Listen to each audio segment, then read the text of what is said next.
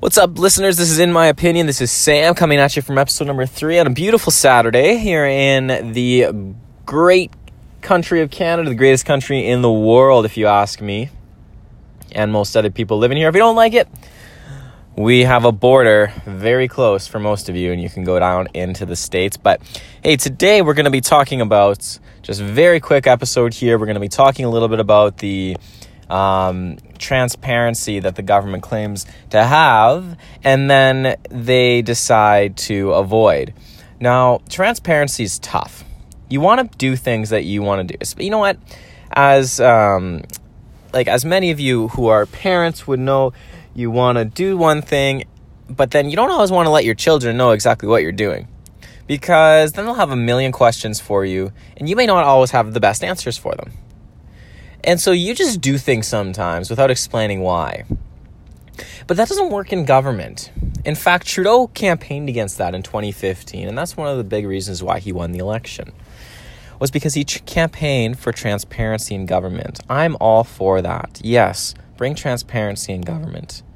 But then, don't go and be as muddy as possible in every given circumstance. And again, this province of Saskatchewan is the only province in Canada that has not signed on to the carbon tax, for the federally imposed carbon tax. So what do the Liberals do? They try to force this down Saskatchewan's throat by hiding it in this 400-page bill that the government's going to pass without debate. Why? Because there's just so much to talk about in that massive bill, and the 20-page carbon tax being imposed on Saskatchewan just is hidden. And it's a way to bypass debate in the House of Commons. Now, I don't know about you, but that's not transparent. Everything passed in Parliament, passed in the House of Commons, should be debated. And Trudeau hated it when the Liberal governments did this, when they had a majority government, and yet now he's taking full advantage of it. It sounds like he will say one thing and do another thing. And that's why Liberal approval ratings are at an all-time low.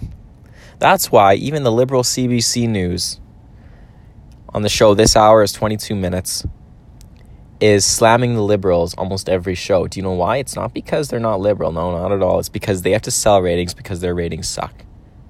And now their ratings are getting better because they're slamming the Liberals, and they're caught in a crisis. So what are they going to do? Well, we'll see. Closer to the election, their allegiance is going to flip again, and they're going to talk about all the great things that Trudeau has done. They're going to make things up. Maybe. But you know what? This is all going to come down to a positive conservative message if Andrew Scheer actually wants to win this next election and become one of only 3 prime ministers to have beaten a majority government in their first term. Here's to hoping. Thanks for listening today. This is In My Opinion with Sam.